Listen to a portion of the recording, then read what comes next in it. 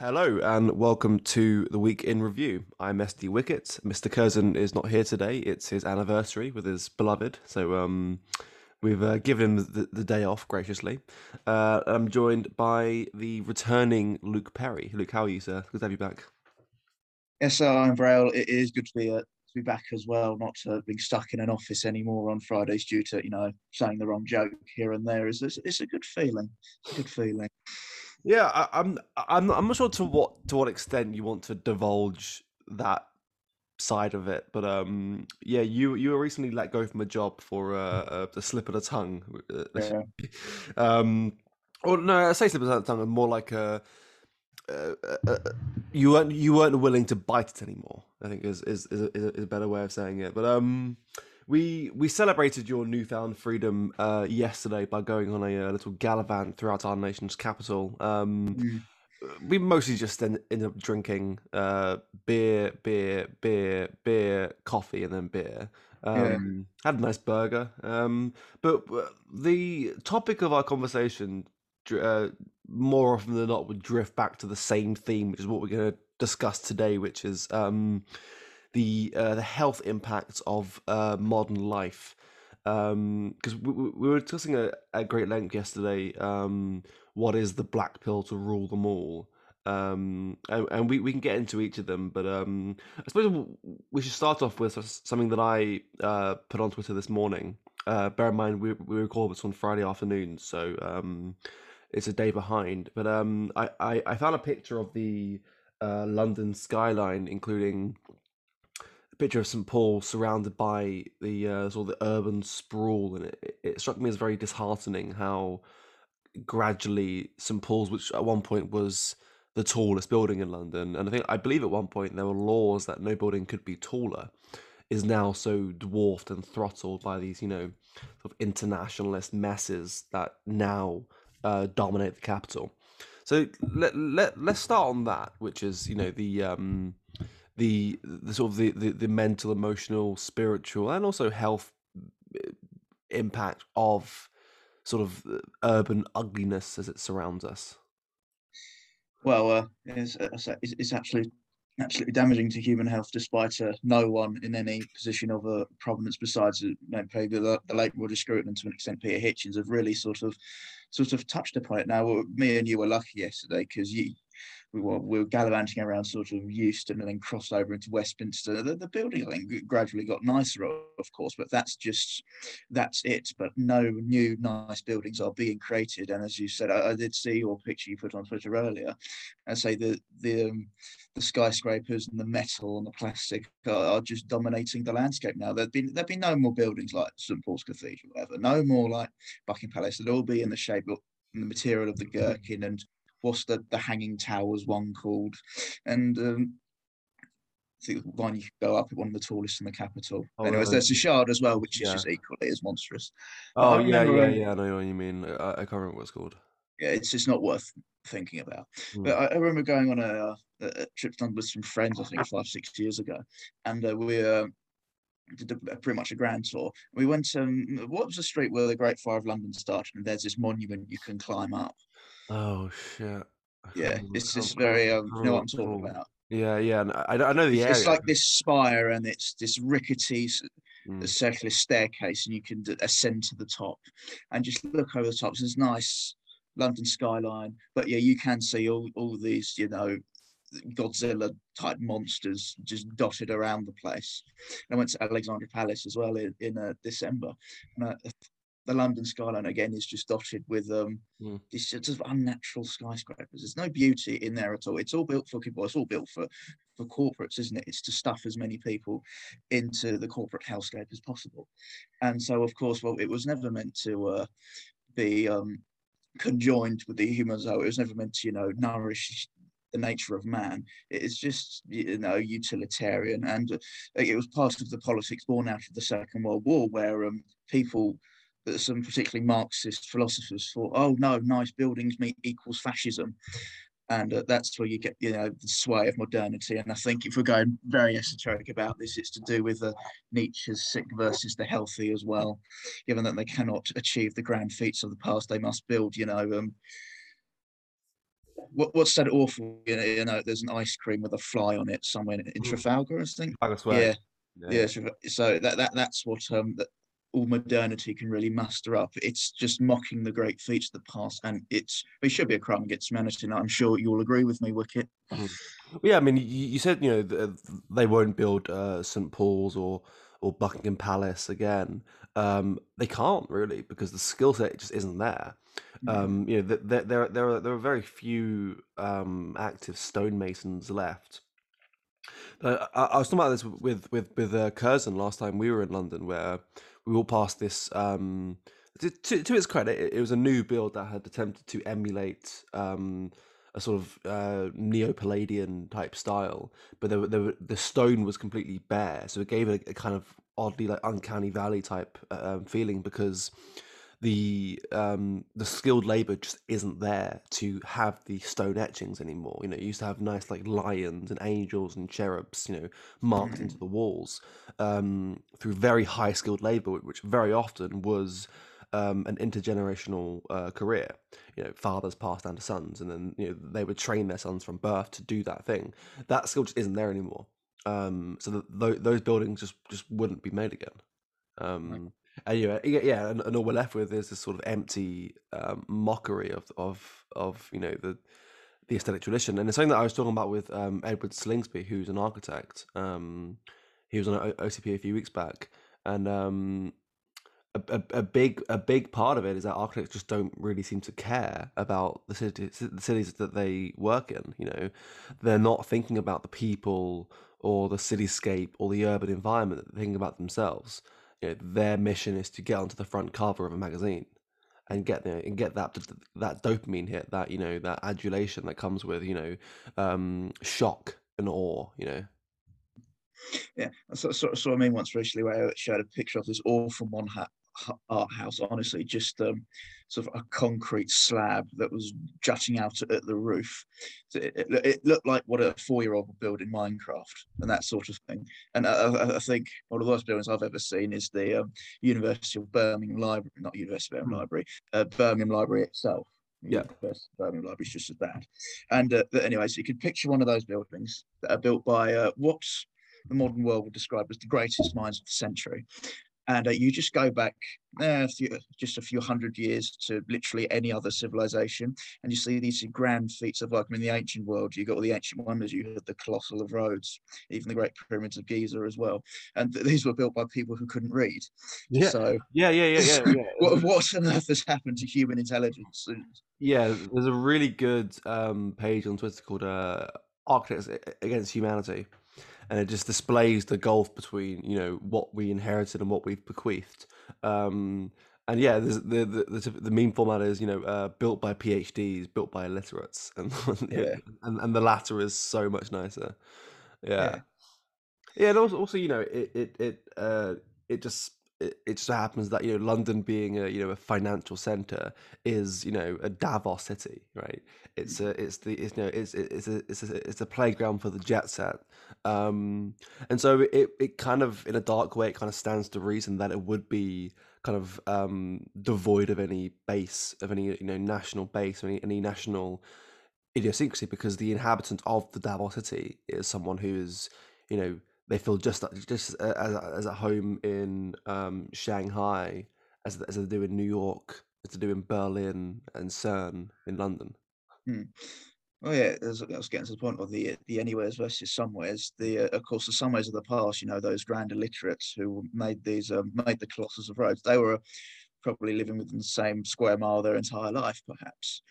Mm. And of course, you say the Davos it's not just, as I say, the elite. It's just anyone who moves to London. Of course, London is it's mainly a city of people who did not grow up there, who were not born there. Yeah. And as soon as times will go bad, they will flee. I mean, we saw that after Brexit. There was a downturn. It was hot. Eastern European migrants thought it would get harder to become visas and work there and send money home, so they left. Mm. And that's what the global city has become. And the global city, of course, is all over the world. People have no connection to it besides financial gain. And when that dries up or dictator comes in, they flee. Mm.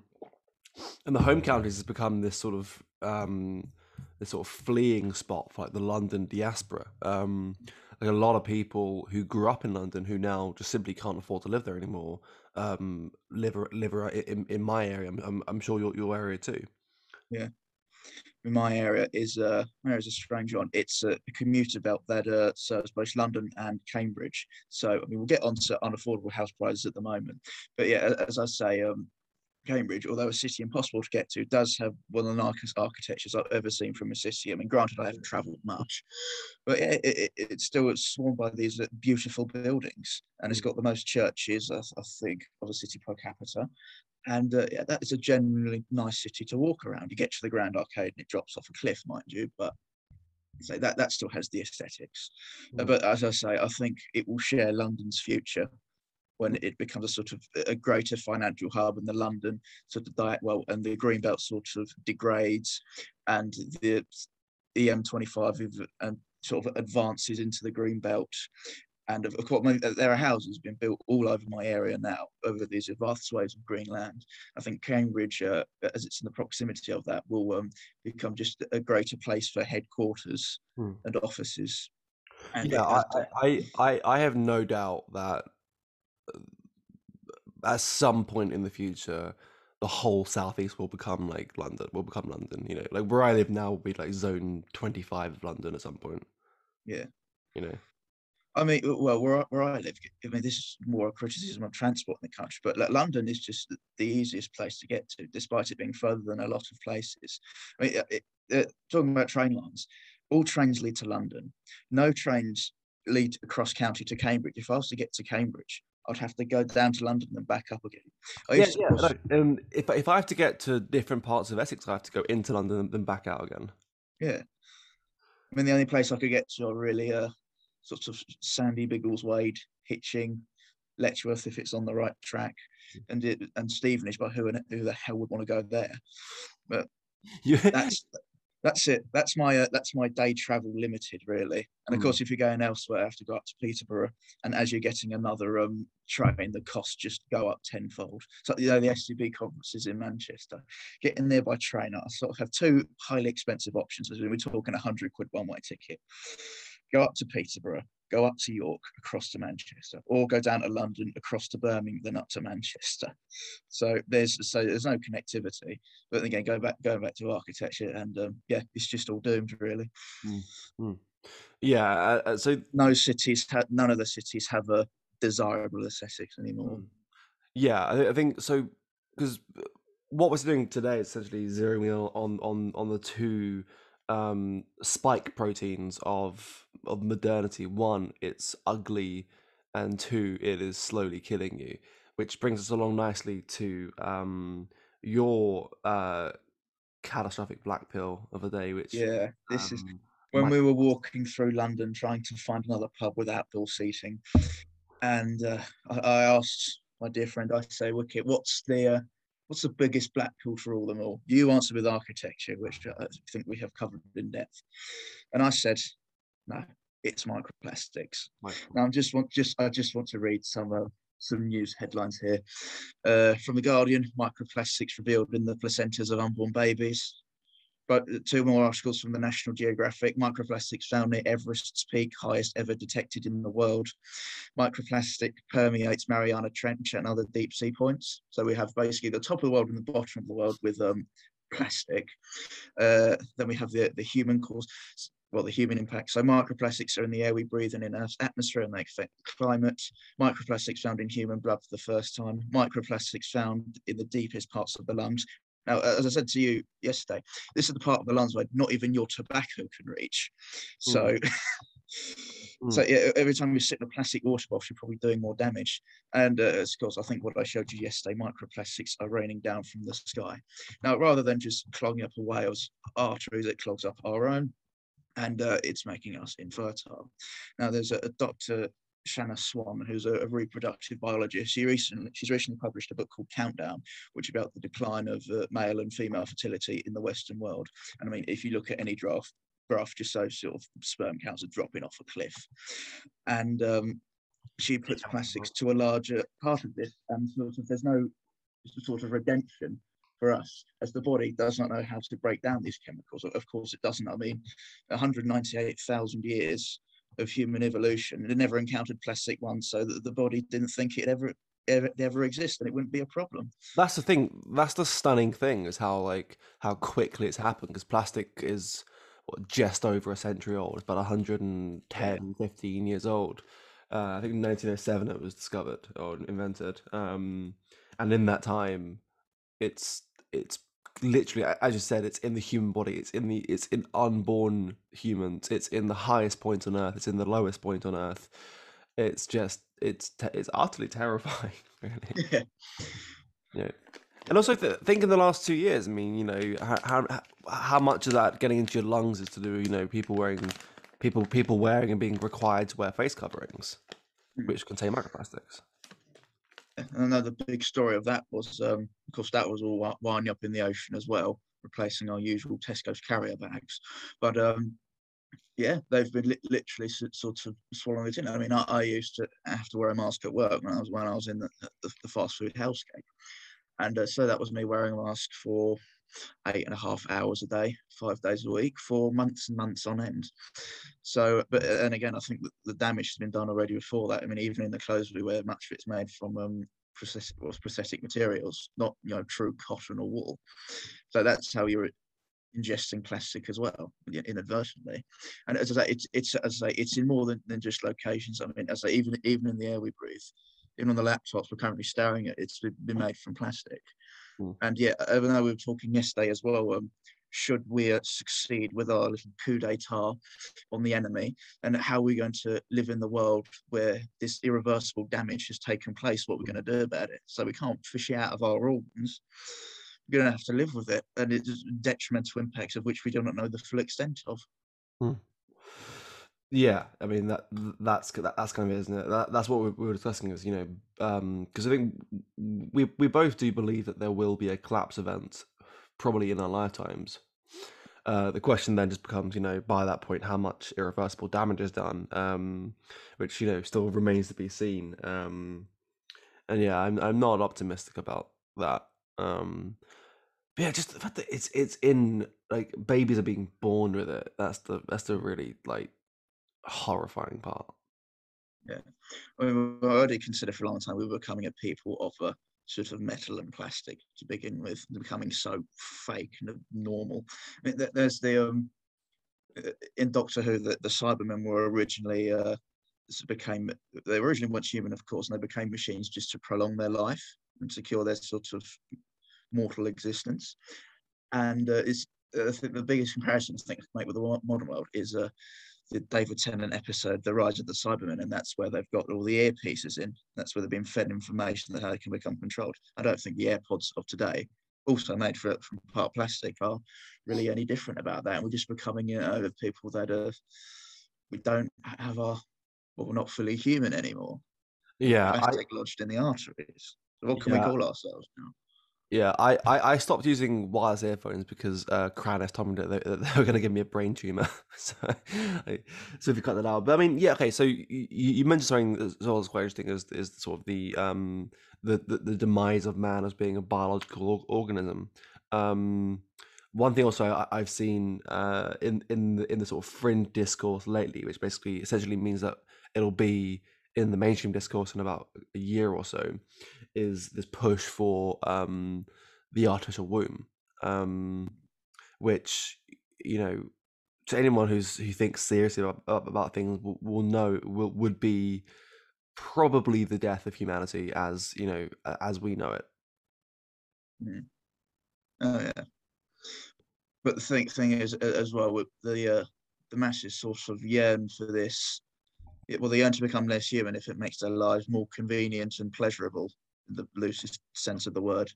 And I mean, I know about a year ago we were talking about Elon Musk's dream of putting a microchip in our brains so humans can talk to each other as if we're in Blade Runner or something. And everyone's going to love it. Oh, I can speak to my friend from the other side of the world without even moving my lips. How great would that be? When then really, of course, it's much more dark and sinister than that. Well, it's the same people who tolerate being spied on by Amazon because Alexa can order them apples. Yeah, on a moment's notice. yeah. And then my parents have an Alexa. I always call it wiretap. It's just, I mean, if someone's murdered in the house and there's an Alexa in it, the police ask to view the Alexa tapes. It's like Nixon being caught with all the White House tapes. Nixon saying, "Oh no, I've deleted them, or they're not here." That's that's the Alexa. Mm, mm. Yeah, no, it's shocking that the rate at which people will literally hand over everything, um, for the sake of for the sake of convenience, and that's it. Yeah, That's why if you ask us, how did the oligarchs get so powerful? Because we made them so powerful. We surrendered everything because they offered us convenience. mm, And that will be, they say, say the road to hell is paved with good intent, but no, it's paved with convenience and an easy yeah, life, and a life that is consequence free of your actions. yeah. Um, The road to hell is paved with both bribes and pride, as I call it. Because, well, going on pride, you'd think that you're above consequences, that you're too powerful and intelligent to see through what exactly is happening, or naivety in the fact that, oh no, this won't happen, which is how every dictatorships do eventually happen. And then, of course, it's bribes. Of course, this is why the phrase "sell your soul to the devil" is a thing, mm, because people yearn for something. The devil can give it to them, but of course, there's always a price at the end. mm.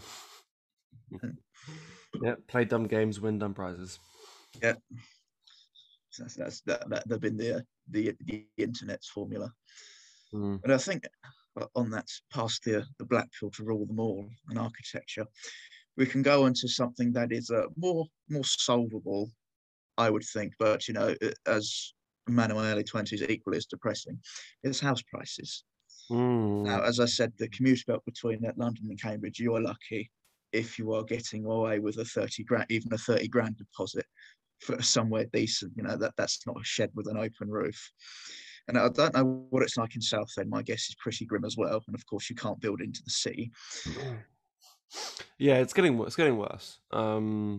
It wasn't that bad until a couple of years ago. But now there's a lot of demand because with work from home, a lot of sort of pod men are kind of seizing the chance to get a little bit more land, to get a garden at least. Um, so we're having the same problem that the Cotswolds is facing, where Londoners move in. They're so used to paying stupid money for places to live, so the price goes up because Mm, ultimately it's human nature. Landlords aren't going to turn down a bigger payday. You know. So luckily where I live is manageable for the moment. But if I ever had to go back into the market, I'm not sure if I'd be able to afford it. mm.